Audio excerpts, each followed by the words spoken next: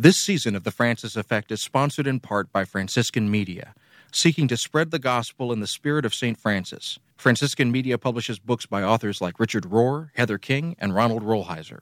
Get 25% off your first order in the store when you use the code FrancisFX, that's Francis, the letter F and the letter X, at franciscanmedia.org. That's franciscanmedia.org. This season of The Francis Effect is brought to you by Liturgical Press in Collegeville, Minnesota. Liturgical Press is a trusted publisher of resources on liturgy, scripture, theology, and spirituality, evolving to serve the changing needs of the Christian church. They produce resources for pastoral leaders, teachers, engaged learners, and all readers looking for quality books on faith and culture. Lit Press books are available at your favorite book retailer and online at litpress.org. That's litpress.org.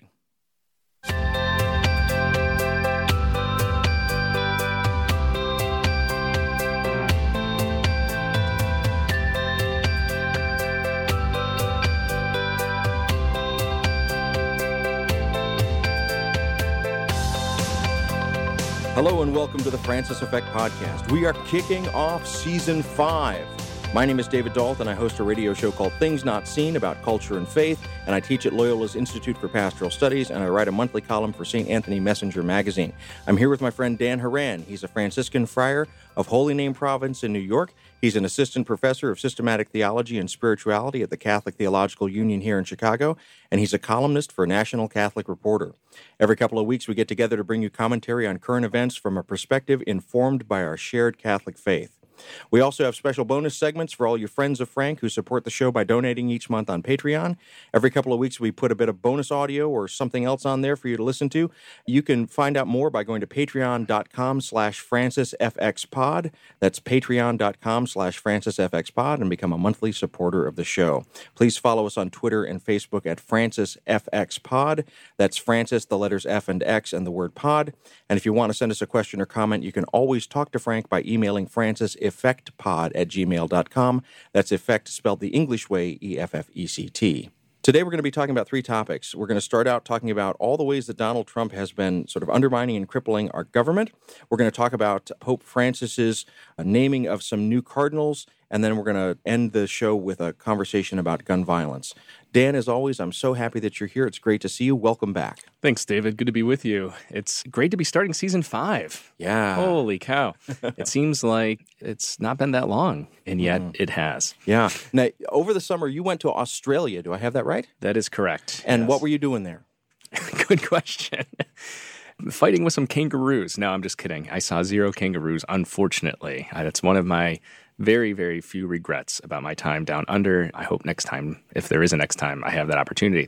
So I was there to give a series of lectures and speak at a conference and do some workshops. So it was a work trip.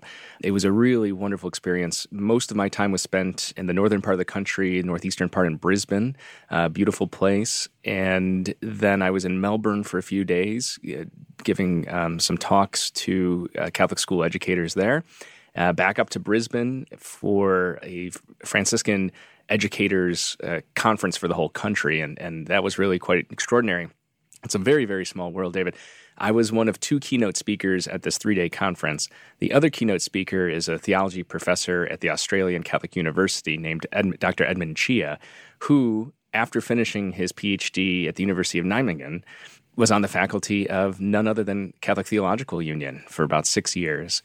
And yeah, he just speaks so highly of it. We've got many, many friends. He had left, he and his wife, to accept faculty positions at ACU just a year or two before I got to Chicago. So we never really overlapped, but it was really cool I've met him a couple times in passing at conferences, but to have that CTU Chicago connection, literally on the other side of the world. So it was great. It's been a busy summer, lots of other things going on, family things, some vacation time, road races, as people who follow me on social media know, as well as co-leading a pilgrimage, a retreat to the Holy Land with my colleague, Sister Lori Brink, back in May and June. So it's really been good. Busy summer, and we're ready to start the school year. How are you? I'm good. So speaking of school years, I started full-time teaching at Loyola's Institute for Pastoral Studies, which is going to be a 1-year appointment for now. We'll see kind of how it goes, but I'm enjoying that, and I love the students there, so that's been a very blessed occurrence. Also, We bought a house here in Hyde Park. Just a little bit of life news there. Yeah, so we bought a house, and we've been kind of the last few weeks painting and prepping and getting things ready. We're going to do a slow move because of some of the circumstances here, and it works out well for us to not have to rush to move. We've got some time with where we're staying, and then we can just kind of move things into the new place. So we're very thankful for that, but always welcome prayers about that. Also, I've been working on some new shows. So I was out in L.A. this summer doing some filming for a television pilot for a show that I'm working on with my friend Rahuldeep Singh Gill, who teaches out at Cal Lutheran University. Sort of an Anthony Bourdain-style take on the religions of Los Angeles. And so that's nowhere near ready for broadcast yet. It's just in the development stages. We're trying to get networks to take a look at it, but we'll see how that goes. Also, I started a new podcast with my friend Rick Lee James about Mr. Rogers. So it's a Mr. Rogers tribute podcast called Welcome to the Neighborhood. So if you have a chance, that's on all the places that you can find your regular podcasts, and we'd love to have you take a listen to that because it's just fun to sort of live in the legacy of Fred Rogers. Is that a limited release sort of thing? Is it a series or is it ongoing? What's the range of that? Our plan right now, I think, is to do 9 episodes, each themed around a certain topic that was important to the work of Mr. Rogers, or if you will, the ministry of Mr. Rogers. So we've talked about patience and kindness, peace, and we're going to be taking each of those themes in turn. And then once that run is done, I'm hoping that we keep going, but I'm not sure what the shape of it will be. Gotcha. Yeah. Looking forward to checking that out. And everybody should subscribe immediately. And things are still going well with your column with National Catholic Reporter. You're now firmly in the saddle with that. Yeah, it's been, 8 months now. It's hard to believe. I just finished what I think is, I just filed this week my 18th column, I think it is.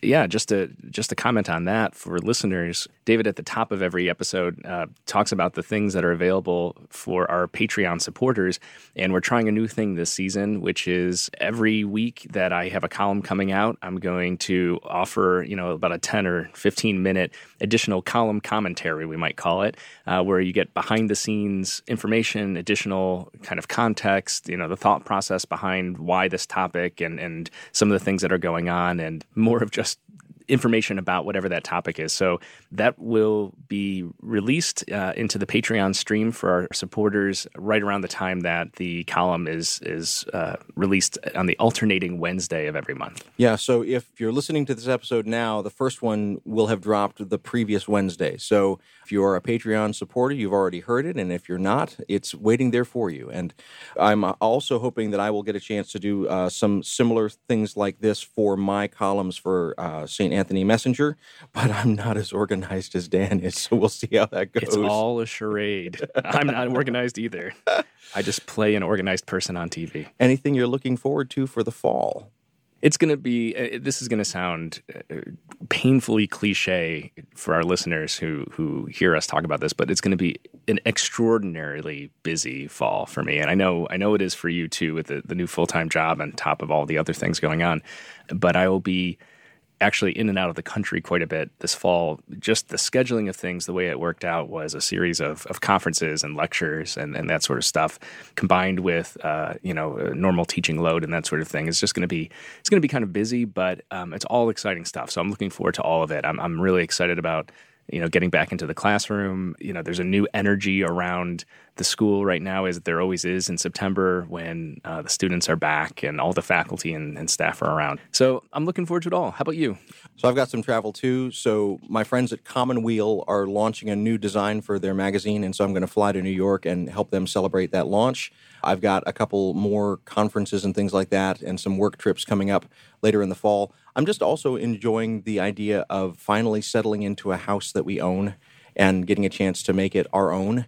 And later in the fall, my parents-in-law will be moving to Chicago, Kira's parents, my wife's parents. And so that's another blessed thing that's happening, is that they have now retired and they're leaving their longtime home outside of Pittsburgh, and they're going to be moving here, and having them more in the mix of our lives is going to be a blessed thing. Very exciting. Yeah.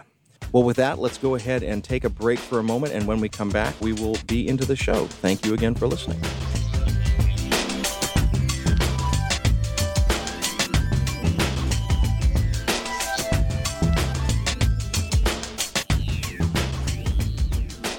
Welcome back to The Francis Effect. I'm Dan Horan. I'm here with David Dault. Every couple of weeks, we get together to talk about current events, politics, cultural issues, things that are happening in the news, things that should be happening in the news, all from a perspective informed by our shared Catholic faith. Back in the 1980s, Ronald Reagan became famous, or maybe infamous, for an approach to government that Republicans called starve the beast. Basically, the idea was to defund and destaff parts of the government that conservatives deemed to be too bloated, inefficient, or morally unnecessary. Fast forward to 2019, and under the Trump administration, we see the starve the beast approach on steroids. For example, we are heading into the 2020 election season with the Federal Election Commission, the independent watchdog agency for our elections, basically crippled. According to reports this week, it does not have enough directors appointed to form a quorum, so it cannot legally meet to do its job. This is not an oversight. It's not an accident. It is part of this starve the beast philosophy. Another pertinent example is FEMA, the Federal Emergency Management Administration. The Trump White House has diverted at least $155 million intended for FEMA toward enforcement efforts against migrants at the southern border. This decision was made with basically no regard to things like the hurricane season that we have right now. And as we're recording this, actually to the sound of rain and thunder out our window, we're reminded of our friends in the Bahamas and in Florida who are facing a Category 4 hurricane today. So they are in our prayers. David, what should we think about all of this? Well, there's a lot to say about this. And the problem, Dan, is that if you just take one little piece of it, you miss the bigger picture. And that is, it's not just that Trump is diverting money from FEMA to Border Patrol. It's not just that Trump is refusing to appoint directors to organizations. No, if you take all of that in the bigger picture, the whole is more than the sum of those parts. And it speaks to an entire philosophy about how government should be, or rather how government shouldn't be. Those who are interested in business, those who have business interests, don't want regulation. They don't want government to be efficient in its oversight. And so the whole notion of starve the beast that, as you mentioned, has been going on for more than 30 years, is a philosophy that decides to take the teeth out of any kind of regulatory oversight in government. So the interesting thing is, on the one hand, that makes a lot of sense to me, and that there are kind of politicos and there are wonky types in the Republican Party and others who are fiscally conservative or pro-big business or libertarian in the way that you're describing, who kind of abhor big government, as it were, or government overreach, as they would characterize it. And to me, that makes a lot of sense. But I guess I'm wondering what your thoughts are. Trump himself, in his immediate kind of cohort of cronies and enablers, don't seem to have a particular strategy. You know, they're not Reagan or George H.W. Bush or even George W. Bush and Dick Cheney and company, right? So, you know, when I think of the Trump administration, particularly in its kind of atrophied, lifelong public servants, the way that most administrations have it, that is gone more or less now. It's basically Donald Trump, Stephen Miller, and whoever the chief aide to the president is this week. I mean, how is this working? It's not his ideology. He's not doing this deliberately, right? So there's a couple of things coming together, and I'm not an advocate of the kind of deep state paranoia, but I will say this. There are those like Grover Norquist and others who have been invested in this kind of dismantling of government it's a multi-decade strategy for several players in Washington. I think that Trump has been a convenient foil for those that actually do have a longer-term vision, more of a plan. And so Trump's haphazard approach to government, which is very self-serving, kind of nihilistic and narcissistic, that is playing into the hands of those who have for a long time wanted to see basically the Chamber of Commerce and the businesses really kind of rule the roost. There's a piece of this from the Catechism that I just want to lift up. And in paragraph 1897, the Catechism says, human society can be neither well-ordered nor prosperous unless it has some people invested with legitimate authority to preserve its institutions and to devote themselves as far as is necessary to work and care for the good of all. I think right now what we're seeing is the pronounced opposite of that entire approach in philosophy. There's not a sense of the preservation of institutions, and there is no sense of actually caring for the common weal, the good of the least of these among us. And it speaks to, I hate to caricature, but it speaks to the worst aspects of a certain type of conservative approach to government and morality that basically says that we need to have those that are productive be the most sheltered and cared for, and those that are most in danger and vulnerability, they're basically a drag on society. Yeah, that reference to the catechism that you made is a great shorthand for, a fundamental principle in Catholic teaching about the role of government, which is the promotion and protection of the common good. I couldn't agree with you anymore. I mean, everything you're saying is spot on. It reminds me of other areas too, and so it is interesting. Trump, as the president of the United States and the head of his party, is the sort of figurehead, the metonym for everybody who falls under him. So, we say the Trump administration this, Trump administration that, but you bring up a very good point about the actors behind the scenes that take advantage of the sort of disarray, and what Trump is doing in terms of his racist tweets and his fear-mongering and all this kind of stuff is in itself worth noting and critiquing.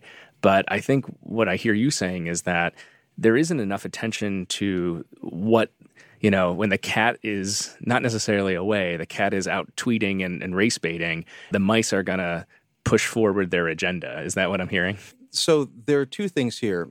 We have a bureaucracy in part because there are people who have made their career specializing in certain aspects of oversight. You can debate the worthiness of those areas of oversight, but at the end of the day, if you're going to have a complex regulatory system, it helps to have people who actually understand what they're regulating involved in the regulation. And not just involved in finding loopholes for the regulation, but involved in the actual mechanics of making sure that the regulation works the way that it's intended. And so for a long time at the Department of Energy, which oversees nuclear energy and nuclear weapons, we had a nuclear physicist who was the head of that under the Obama administration. Yeah, who also happened to be a Boston College alum. Go BC. Fair enough. But now, we have former Governor Rick Perry as the head of that. And he doesn't necessarily demonstrate the full and robust capacities that I would hope someone would need to demonstrate if they're going to have command over our energy supply, our nuclear arsenal, and those complex sort of pieces that have a lot of details to manage. And that doesn't mean that the person at the head has to know every detail, but it means that they have to know how to manage an organization that oversees those kinds of details. So there's a turn away from expertise, first of all, in all of this. So that's one piece of it. There's a disdain for expertise and a notion that basically anybody can come in and handle this. The other piece of this is not just kind of neglect, sort of malign neglect. So let's look at diverting money from FEMA to the Border Patrol, to ICE, to those sorts of things. So where some federal agencies are being neglected, other federal agencies are being sharpened to a razor point, and they are being utilized in ways to basically create fear and terror among vulnerable populations. And so we're overproducing authority and expertise in certain areas, and we are completely gutting authority and expertise in many areas where, the oversight is not just necessary, but can save lives. And the other thing, too, that's striking to me where President Trump does play a very central role is the politicizing of all these decisions and the decision-making process. We see this with the treatment of the economy, whether it's the trade war with China that is entirely arbitrary, whether it's, the kind of social media trolling that he does with world leaders and others. And, of course, what we see both with the diversion of funds to the Federal Emergency Management Agency to the border security, which is kind of euphemistic, it's as well as the Supreme Court did allow a decision by the administration to take funds from the Pentagon's budget to apply to the building of the border wall too. It's a limited amount, but it was still a substantial sum. And, it's quite evident when there isn't actually a need, there is no need for this, that it's an effort to at least appear like he's making good on his campaign promises on the eve of another presidential election.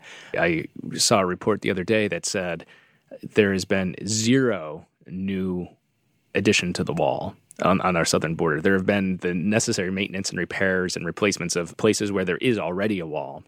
But I think this is something that's creating a lot of anxiety for Trump because he cares about one thing, and that's the accolades of his base at rallies. And it's I think from his political strategist perspective, it's about trying to shore up turnout for his vote. And we've seen that play out in a couple other ways too, with an eye toward the election, which is the way that Trump wins is that his 35% or so base needs to come out excited for him and vote. And basically everybody else needs to be disinterested and not turn out. Well, you've just said that this is not in Trump's interest, but there's kind of a balance here that's being struck because USA Today and other sources report that these kind of tenuous appointments, so these temporary appointments, we don't have a diplomatic corps right now. We don't have many areas of the cabinet are not filled. Trump keeps claiming that this gives him flexibility. And what this actually gives is it gives him a lack of check and balance. It gives him basically a de facto autocracy. That's right. And that's the danger. It's destabilizing, too. Yeah. The thing is, people kept saying and praying, rightly so, that this doesn't happen. But the question is, okay, it's all fun and games, although for many people it really is absolutely not. But for Trump and the Trump enablers, and it sounds pretty pejorative. There's a former White House staffer and kind of comedian named John Lovett. He has this line that I think is really good, this metaphor where he talks about the kind of Sunday morning talk show pundits and, the conservative columnists for the New York Times and the Post and these other magazines. And he describes them as Trump's intellectual Zambonis, that he's creating this mess and then they come behind him and try to smooth out the ice and they kind of normalize his ideas and principles and behaviors and everything. The problem is there's no pressure from within the party itself to put him back on track in the ways that you're talking about, to address just the basic function of government. And he's not had to face a major, well, that's not entirely true. I mean, we saw what happened with the hurricane in Puerto Rico and that mismanagement. We've seen other things like mass shootings, and we'll talk more about that a little bit later in the show. But, what if, God forbid, there was another 9/11 or something, Oklahoma City, something of that degree, another Katrina. And one might argue that what we experienced in Puerto Rico and what the Puerto Ricans are continuing to deal with is its own version of that. But, something on such a massive scale. And there's nothing there. There's no, as you put it, there are no professionals, no experts, nobody who knows what to do. It's just terrifying, absolutely terrifying to think about. And it's an abdication of the responsibility of government. And as Christians, as Catholic Christians in particular, like you pointed out, we have a responsibility to, I can't say this enough, and we'll be saying it a lot, I think, this fall and into the spring. We're not one-issue voters. In fact, the church is very clear about that. We need to look at the whole picture. And I think if we think about what sort of administration, what sort of representatives we need and we should endorse and vote for, it's people who are going to restore a sense of the common good for all people.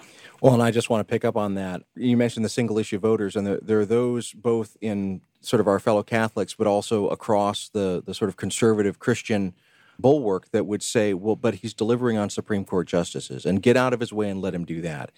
And there are those that liken, both within the Catholic and outside the Catholic world, Donald Trump to basically an Old Testament monarch, sort of God's man in the throne at the right time.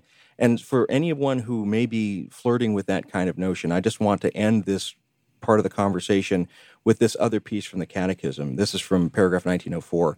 It's preferable that each power of government be balanced by other powers and by other spheres of responsibility which keep it within its proper bounds. This is the principle of the rule of law, in which the law is sovereign and not the arbitrary will of men. And I think what we're seeing right now, Dan, is the actions of arbitrary wills of men in powerful places. Men and Betsy DeVos, who are running roughshod over the common good. And we need to be prayerfully resistant to that reality.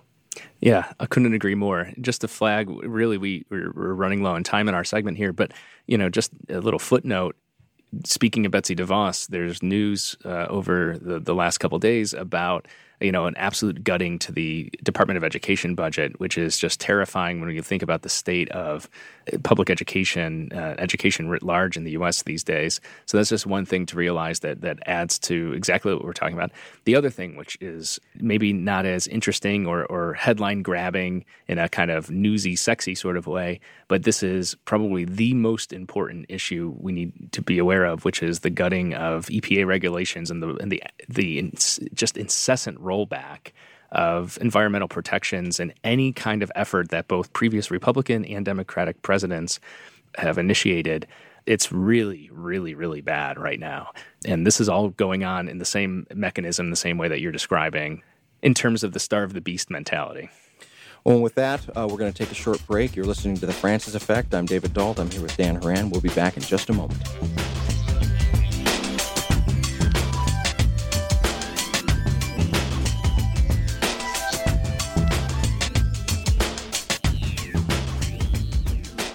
Welcome back to The Francis Effect. I'm David Dault. I'm here with Dan Horan. Every couple of weeks we get together to talk about topics in the news through a lens informed by our shared Catholic faith. On September 1st, Pope Francis announced at his weekly Sunday Angelus appearance that he would be creating 13 new cardinals next month. This is Pope Francis's sixth consistory. That's the technical term for the ceremony to create the cardinals since he became Pope in 2013. The last time he created new cardinals was in November 2018. 10 of the 13 new cardinals will be under the age of 80 and therefore eligible to elect Pope Francis's successor when that time comes, either at the Pope's voluntary retirement or at his death. The other three that are over 80 years old are made cardinals as an honor and in recognition for their lifelong ministry and contributions. They will not be eligible to vote in the next conclave. There are some notable features of this latest class of soon-to-be cardinals. First, there was one non-bishop named. Jesuit Father Michael Czerny, and I hope that I'm pronouncing that correctly. He's a native of Czechoslovakia who emigrated to Canada as a child and has served in the Vatican office for aiding migrants and refugees since 2017. Second, Pope Francis continues his efforts to have the College of Cardinals reflect the world church more and the Northern Hemisphere less, namely North America and Western Europe. There are 0 new American cardinals, and those few from Europe are either Vatican officials or are over the eligibility age to vote in the next conclave. The majority are from countries including Indonesia, Cuba, the Democratic Republic of the Congo, Morocco, and Guatemala. Third, as National Catholic Reporter reports, Pope Francis has put a lot of stock in members of religious orders. Quote, 8 are members of congregations, including 3 Jesuits, a missionary of Africa, a Comboni missionary, a Salesian of Don Bosco, a Capuchin Franciscan, and a poor servant of divine providence, unquote. And fourth, this year, in the case of Guatemala Bishop Alvaro Ramazzini Imeri, as in the earlier case of the auxiliary bishop from El Salvador, Pope Francis has passed over major metropolitan archdioceses and other well-known and powerful church leaders to elevate relatively unknown and often rural church leaders who are serving the poor and advocating for the marginalized. So, what does this tell us about Pope Francis, Dan? About a strategy, if anything, for shaping the election of the next pope? About the future of the church's leadership? What are we seeing here? Well, I think, first of all, what we're seeing is that Pope Francis is being kind of intellectually and morally consistent, which is great. He famously, when he was elected Bishop of Rome, the next day, in effect, explained to Vatican officials and by extension the whole world that he wanted a poor church for the poor. That's why, in part, he took his name Francis after Francis of Assisi, and he's living up to that. He's also somebody who sees ministry and accompaniment and pastoral outreach, particularly to those who are poor or, as Vatican II points it, in any other way afflicted, as the centerpiece, the heart of the church. In the past, I mean, it's not uncommon for bureaucrats basically to make up the majority of the College of Cardinals. And so they're bureaucrats of two sorts. You have the office workers and the general curia who kind of climb their way up the official ladder of these different staffs and maybe become secretary or prefect of a congregation in the Vatican. And those tend to be pro forma archbishoprics or cardinalate appointments, so that the prefect, for instance, of the Congregation for the Doctrine of Faith is always a cardinal. And so if you're named that office, you will be made a cardinal, that kind of thing. The other way is working your way up as somebody who becomes a bishop of a small diocese, and then you move to a bigger diocese, and you move to one of these major metropolitan archdioceses like Washington, like Chicago, like Madrid, this sort of thing. And it has been customary in the past that those would become sort of pro forma cardinalates as well, that if you're the Archbishop of Washington, de facto you become a cardinal at some point at least. And what we see, case in point, with this announcement of 13 new cardinals is that we have a new Archbishop of Washington who was not included in the list. I don't think that was a jab at Wilton Gregory by any means. I don't think it was. But I do think it's important to recognize that Pope Francis's kind of calculus for who he's going to have at the highest position of authority, of advice, of planning, and ultimately the ones who determine who the next Bishop of Rome is, who the next Pope is, are not just people who've worked their way up a ladder, even if that wasn't their intention. But he's very deliberate about who's going to be in that group. So let me ask then the cynical question, because there are those that see Pope Francis as mainly involving himself in political machinations and trying to sort of undermine a perceived trajectory that goes through maybe Pope John Paul II and Benedict XVI. And so is this purely just stacking the College of Cardinals to ensure politically that a certain type of pope will be elected, or do you see a more holy purpose to this? Oh, man, good question. I think certainly the latter. It's certainly a holy purpose, and I think that's first and foremost the issue. Pope Francis is, when he's looking at candidates for the College of Cardinals, I don't think he's putting politics first. I think he's redefining the job description for what does it mean to be a cardinal. And we'll see less and less, and we have seen less and less over the last 6-7 years of, again, the kind of yes men, bureaucrats, managers, and what we see are pastoral leaders, servant leaders. So on the first point, I think it really is a working of the Spirit. I think it's a strong message because it goes from the top down. Who are the people who have the highest sort of level of public presence and platform? Well, in the church, after the Pope, it's the 120 cardinals who elect the next Pope. So that's really significant.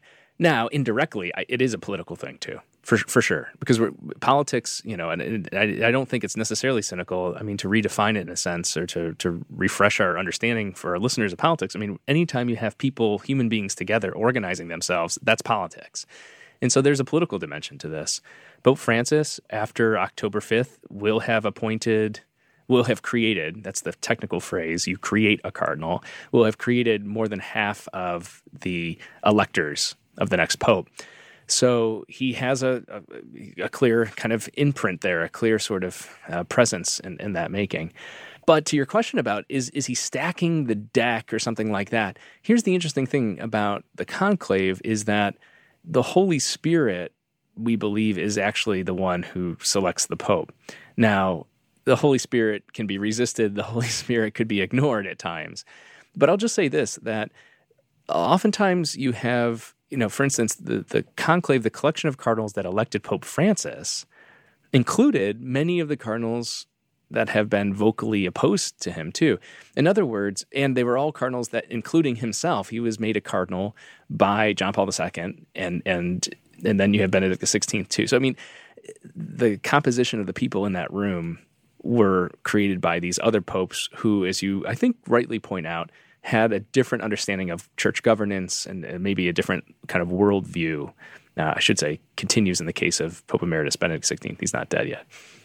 Well, and so one of the things about that, to speak about that worldview, would be a sense of the majesty of the church versus the ministry of the church, the notion of grandeur versus servanthood.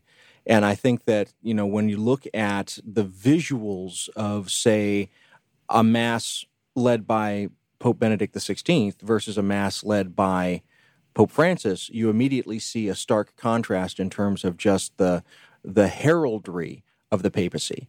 And that, I think, speaks to the kind of philosophical shift that you're talking about. When you use this phrase, a poor church for the poor, one of the cardinals that is going to be created is Archbishop Matteo Zuppi, who's known as the priest of the streets. I mean, and he's typical of the kind of people that we're talking about, people that are involved in ministry to the least of these among us, even though they are in high-ranking positions in the church. And I think that speaks a lot to the kind of philosophy of incarnation that Pope Francis is trying to bring forward here. When I think the example of Archbishop Zuppi is another one, too, that signals some of the priorities of pastoral ministry, of walking in the footprints of Christ, of serving those who are at the margins in society over against sort of ideological positions that would be aligned with those who, again, are most resistant to Pope Francis's constantly turning back to the gospel. Archbishop Zuppi, the Archbishop of Bologna, is one who also is known for his pastoral sensitivity to LGBTQ people, and he wrote the foreword to the Italian edition of Father James Martin, friend of the podcast's book, Building a Bridge. I think it's interesting, too, to see one of the other archbishops that Pope Francis just recently named is the Archbishop of Luxembourg, Jean-Claude Hollerich. Happens to be a Jesuit, but one of the things he's best known for in Europe is that he is a vocal critic of the rise of populist nationalism in Europe and has gone after people publicly like Steve Bannon and President Trump and Boris Johnson and so forth, and have decried that sort of attitude, that sort of behavior. So, I mean, you're looking at this and you're like, okay, so we see a bit of how Pope Francis understands what leadership in the church should look like. A dear friend of mine from down in Memphis, Father Bruce Trinkergrani, once made the observation that Pope Francis is really the first pope who was completely formed in his priesthood under Vatican II. Are we now seeing the fruits of that in terms of the College of Cardinals, as well as the composition now of the College of Cardinals beginning to reflect some of the philosophical shift that we saw at the Second Vatican Council of a more global church? You know, it's interesting. Yes and no. Jein in German, right? Yeah, yes and no. Because there are a lot of people who've been formed in the time since the council, people my age, people your age, who, for whatever reason, don't align themselves with what you're describing in terms of a shift in philosophy, a turn to the world and so forth, and actually, oftentimes, idealize past time, a medieval sense of high liturgy or something, which obviously they have no personal experience of, but they romanticize it nonetheless. We're waving to our 3 traditional Latin Mass listeners right now. Do we have that many? I'm sure we do. I don't know. Anyways, you're welcome to listen as well. Everybody is. But I think, I heard it described actually over the summer at one of these things. I think it was in one of the conferences in Australia where another speaker said, and I thought this was well put, we are no longer in a post-Vatican II era. We are in a post-Vatican II era. And we're not entirely sure what that looks like yet. We're more than 50 years out now from the council.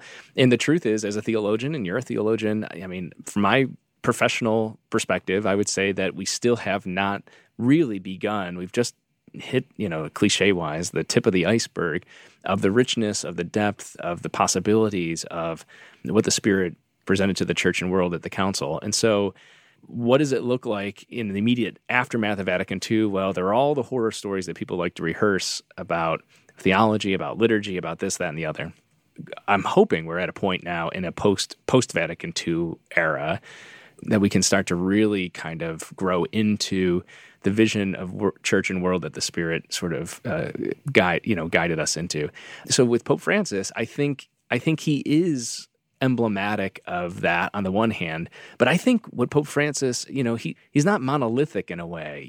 He's kind of eclectic in his theology and his outlook, and I think that's important to realize too. For him, and in this way, if I may, as a Franciscan, I think he really is living up to his namesake, that is, following Francis of Assisi. Because one thing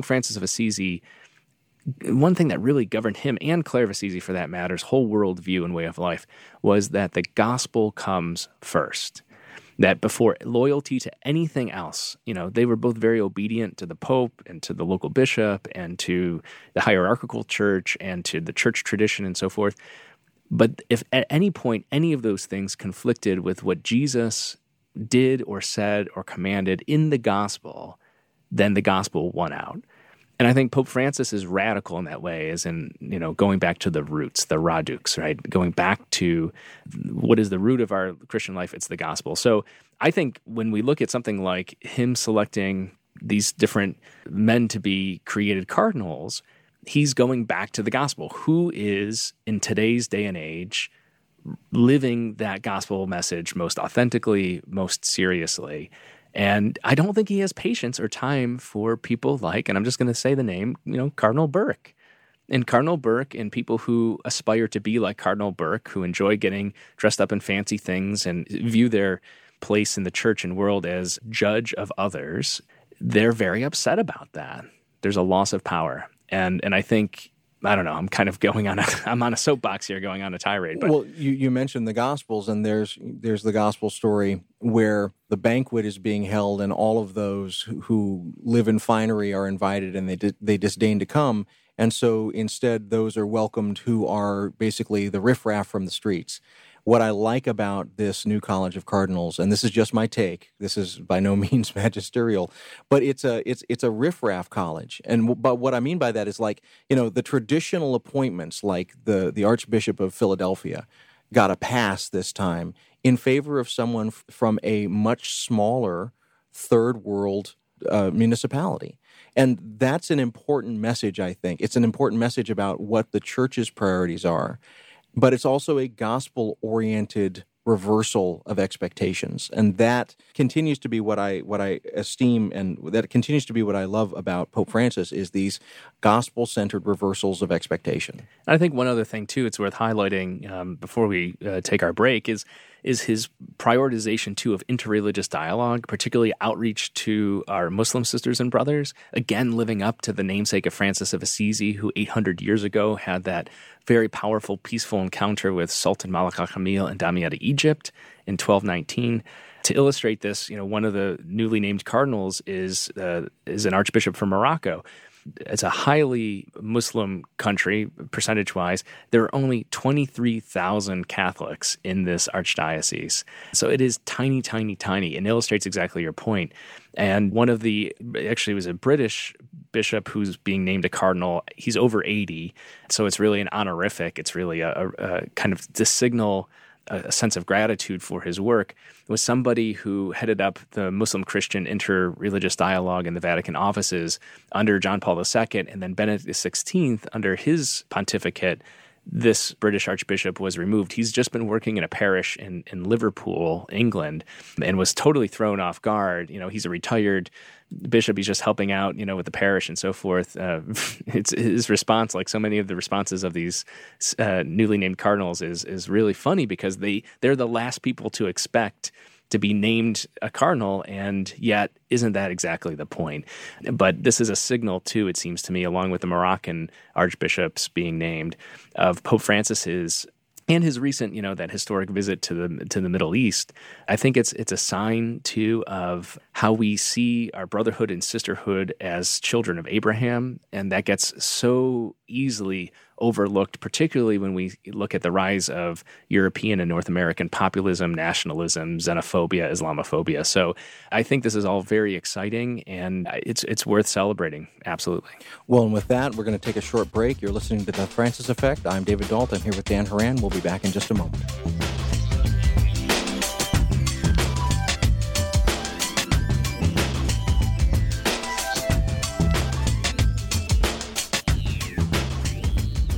Welcome back to The Francis Effect. I'm Dan Horan. I'm here with David Dault every couple of weeks. Well, you know the routine. I hate that we have to talk about this again, but here we are.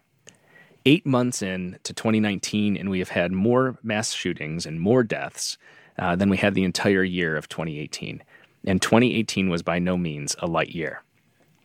On August 3rd, the USCCB, that's the United States Conference of Catholic Bishops, issued a statement condemning gun violence and calling for, quote, effective legislation that addresses why these unimaginable and repeated occurrences of murderous gun violence continue to take place in our communities, unquote.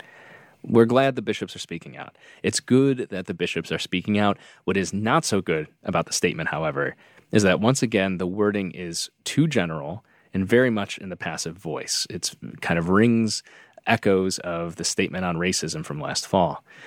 The statement says, quote, something remains fundamentally evil in our society when locations where people congregate to engage in the everyday activities of life can, without warning, become scenes of violence and contempt for human life, unquote. The point is that these fundamental evils in our society have names. They are linked to policies and organizations that have names, and they should be named. The USCCB issues fact sheets in which they explicitly named Planned Parenthood, for example, in the context of identifying abortion as an evil. Perhaps the time has come for them to start explicitly naming the NRA, the National Rifle Association, as well. What do you think, David? Well, I couldn't agree more, and this just rings back to something that I've said several times on the show, and that when my wife, Kira, was an editor at U.S. Catholic Magazine, anytime that anything had to do with women's health or with abortion, the USCCB would immediately issue a statement and she'd get a fax. Anytime that there was something like a mass shooting or some other thing that wasn't directly tied to abortion, there was a ringing silence. And in fact, friend of the show, Father James Martin, has also pointed out that one of the things that kind of galvanized him around supporting those that are same-sex attracted within the church was the fact that after shootings that were directly targeted at gay people, there was no call from the bishops for solidarity. There was no explicit naming of what the problem was. And so with all of that, I mean, I think that one of the things that is important here is that this statement, while I appreciate the fact that the bishops are making the statement, it's not enough to simply vaguely say at this point, years into this crisis, it's not enough to vaguely say, oh, there are problems. We now kind of know where the locus of the problems are. It's not mental health issues. It is the fact that we have access to firearms at a rate that people have access to water. And in some cases, firearms are less regulated than the water that we drink. Certainly, yeah, that's absolutely right. It's terrible that we have to keep talking about this, but I think it's important for us to name, in the spirit of naming things, the incongruous balance or lack thereof of naming. The example, of course, is Planned Parenthood within the context of abortion, but there are other names that go unspoken.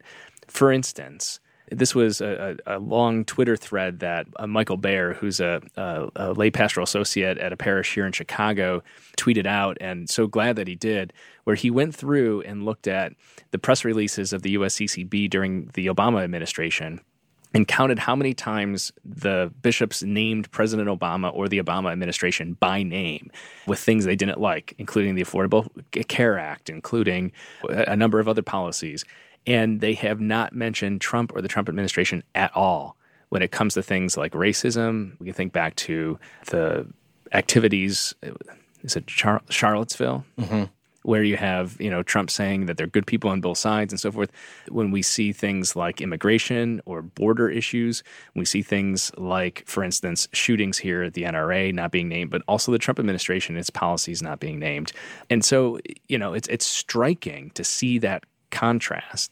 And what it suggests to me is that far too many of the U.S. bishops have adopted wholesale Republican talking points and ideology, that they're uncomfortable naming those people out or naming those organizations out explicitly because why? Because here are my hypotheses, right? One is because they actually agree and are kind of bonus Republican politicos, as it were. One is that it's a material issue in terms of economic fundraising, and that a lot of the big money that goes into supporting Republican politicians and organizations and think tanks also go to support the projects and agendas, dioceses, and other interests of many of these bishops. I think part of it, too, is, just fear, lack of courage. And this goes back to something that I find myself talking about a lot, and we've talked about it before. I've written about it, what I call Holy Spirit atheism, that I think a lot of these bishops have forgotten that the Spirit is the one who actually is guiding the church and leading the church. And instead of listening to the Holy Spirit and being courageous about speaking the truth of the circumstances of our time, they choose silence, or they pick something where they can have political and collective social cover.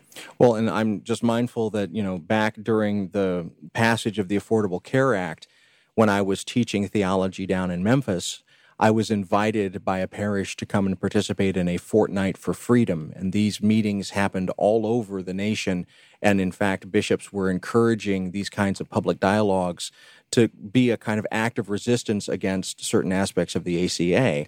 I would love to see a Fortnight for Freedom from gun violence. I would love to see a fortnight of prayer and robust discussion like we had that evening, because I don't think they quite knew what they were getting when they invited me to come and speak, because I spoke out on behalf of socialism, I spoke out on behalf of Medicare for all, I spoke out on behalf of universal health care.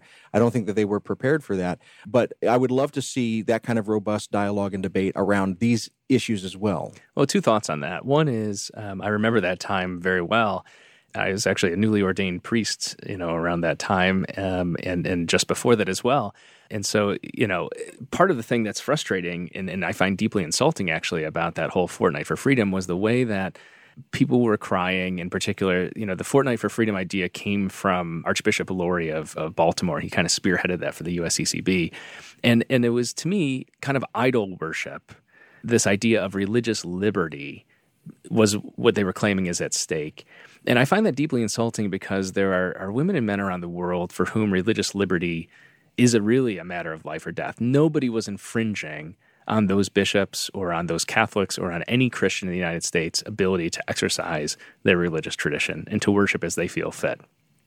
To mask it in that, I find duplicitous. I find it very disingenuous. I find it insulting, particularly on behalf of all those modern day martyrs who risk their lives to practice their faith. So, I'll just be very blunt about that. I don't see it as an invitation to dialogue, in any kind of real sense. But I do endorse your point, which is, wouldn't it be nice to have the mobilization of some kind of prayer vigil, some kind of novena akin to what they were doing in that political charade, back during the Affordable Care Act passage. And it's true that we're not without some exceptions to the rule. So I think back to the ACA passage, and you have, Sister Carol, who was a daughter of Charity, who was the head of the Catholic Health Association, who was really a voice of reason and of truth, who came out in favor of the Affordable Care Act and explained why, from a healthcare perspective and a medical perspective, all the benefits of it. She wasn't saying abortion is great, all these kinds of things, or birth control, et cetera, et cetera. She was just saying that, again, I feel like this is like cliche hour with you today, because I just keep coming up with these terrible cliches. But, basically pointing out that what the bishops were calling for in fighting against President Obama, his administration, and the Affordable Care Act was that they were throwing the baby out with the bathwater. There are those exceptions. And I would say people like our own Cardinal Cupich here in Chicago is an exception to that rule, too. He's a religious leader who regularly draws attention to the gun violence and to, issues here in his church, the Church of Chicago. Can there be more? There certainly can be. Could it be on the national level? I think there needs to be. Well, and you just pointed out the fact. I mean, I live here on the south side of Chicago. You live here on the south side of Chicago. Nationally, people point to our geography as a different kind of take on this gun violence problem, because we have rampant gun violence on the south side of Chicago. When we're talking about the kind of mass violence that's happening around us here on Chicago's south side, that is both related to and not related to the kind of gun violence that we're talking about in these sort of mass shooting events, where we have a lone gunman going in with massive armaments doing damage in a municipal area.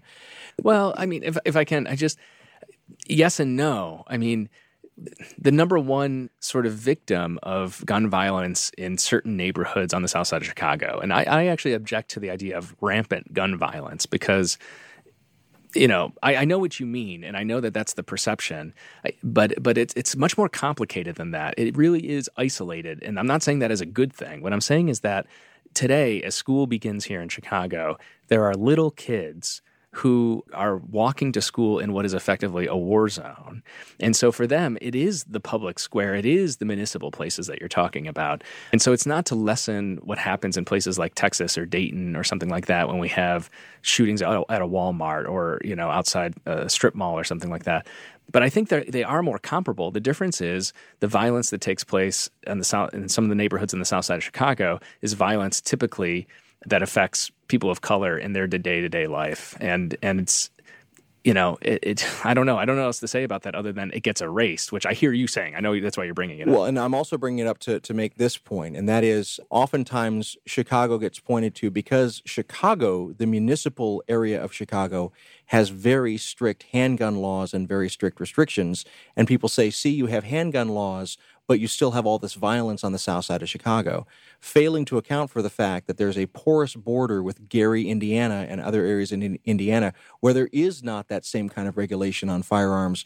And so what I'm trying to speak to is that this is not a problem that can be solved on a location-by-location basis. My suggestion is that we're in need of a common solution nationwide to this, and part of it has to do with just the sheer accessibility of guns so that even when municipalities want to regulate and control firearm usage for the safety of their citizens, it can't be controlled because of the porousness where other municipalities can very easily suddenly just become havens for people to go and get guns and bring them in. That it's the worst of all possible worlds right now. Yeah, that's exactly right. Washington, D.C. is another example of that, too. You know, it's situated right next to Virginia and West Virginia that have very, very, relatively speaking, lax gun laws. And you're right, it's a red herring when people who want to promote just the free availability of firearms say, well, look at Chicago, look at Washington, look at New York City. You know, they have these strict gun laws, and yet they still have gun violence. And you're like, well, your point, David, is spot on. It's like, well, of course they do, because there are, you know, you don't have to go through a metal detector when you go through the Lincoln Tunnel into New York City. It's a 40-minute drive or less to the border of Wisconsin, north of Chicago. And you're right, it's a 10-minute drive from where we're sitting right now to go over the border into Indiana. And those two states have very, very lax gun laws. Indiana, thanks to Vice President Mike Pence. Wisconsin, thanks to the gutting of Scott Walker and his administration after a number of years as well. So you're exactly right. It's a national issue. I think we need to put a name to it too, which is for all of the USCCB's naming of Planned Parenthood, which among its services includes abortion. That's one of the things, and that drives me nuts too, because as Planned Parenthood rightly says, and I'm not supporting, you know, don't mishear me, listeners. What I'm saying is that we need to be careful about particularly how things are named so that Planned Parenthood also provides healthcare services that are non-related to abortion or even to, ironically given the name, family planning, but, you know, mammograms and cancer screenings and all these other kind of resources. So that's really important to realize. So as that kind of demonization is happening very, very clearly by the USCCB, you're right. We don't have the same sort of naming of gun policies and the NRA and these sorts of things by name, and that is a problem. Do you think it's an economic issue? Do you think that bishops are afraid to name it because they know that certain donors to dioceses, certain people that help to support ministries of the church will turn away if they explicitly name it, or am I being too cynical? No, I mentioned that earlier in my among the three hypotheses. I think that's exactly right. I think that's a part of it. I think it's. I don't know to what extent, but I think it certainly is. You know, but going back just a moment to the naming thing, I forgot to mention this because I get so worked up about this, and I know you do too. This is something that is deeply frustrating and upsetting.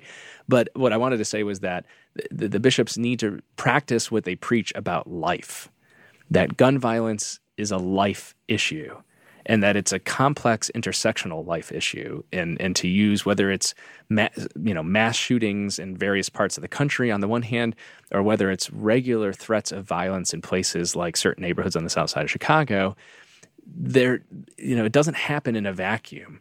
That violence is due to redlining and economic deprivation, to the lack of possibilities, to the lack of economic and social resources.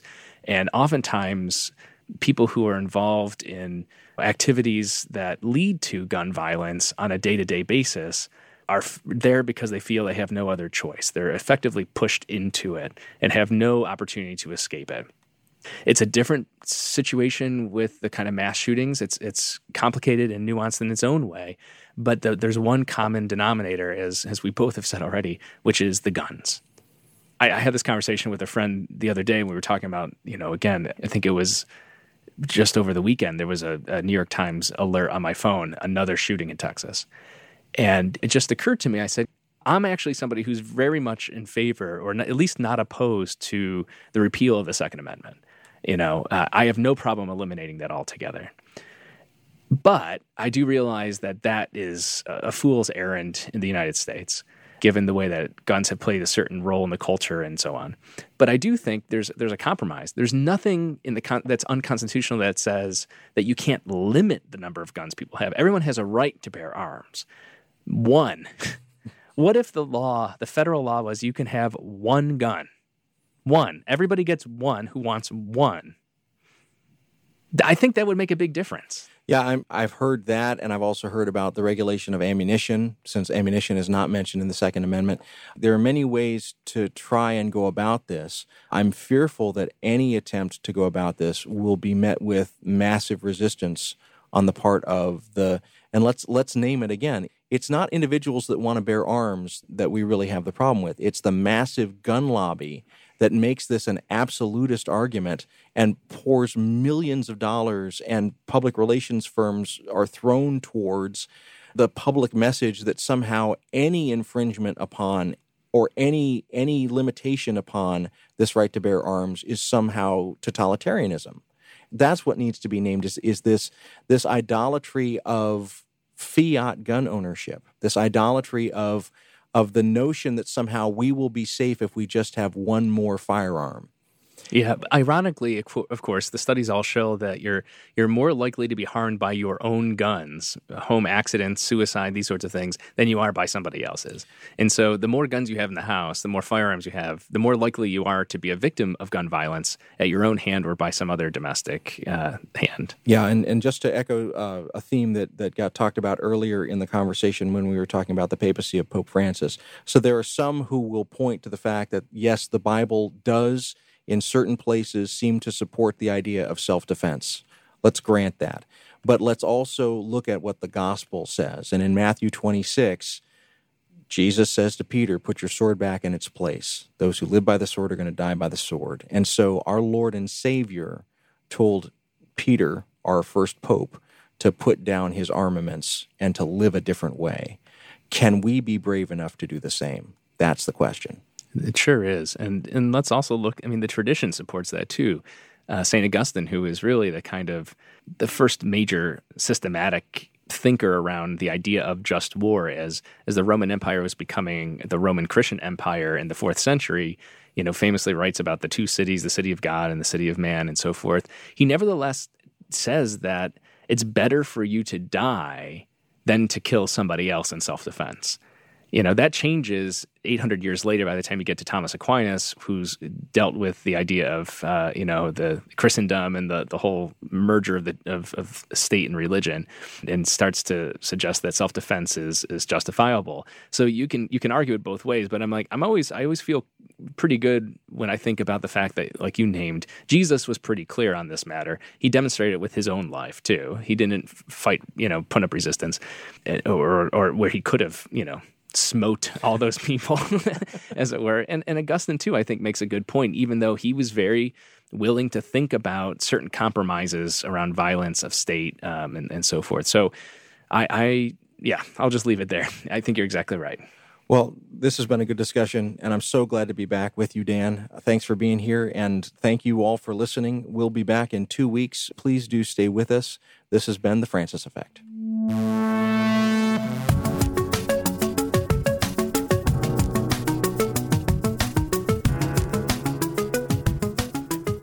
The Francis Effect podcast is produced by Sandberg Media. We record the show at the William Adams Studios here in beautiful Hyde Park on the south side of Chicago, Illinois.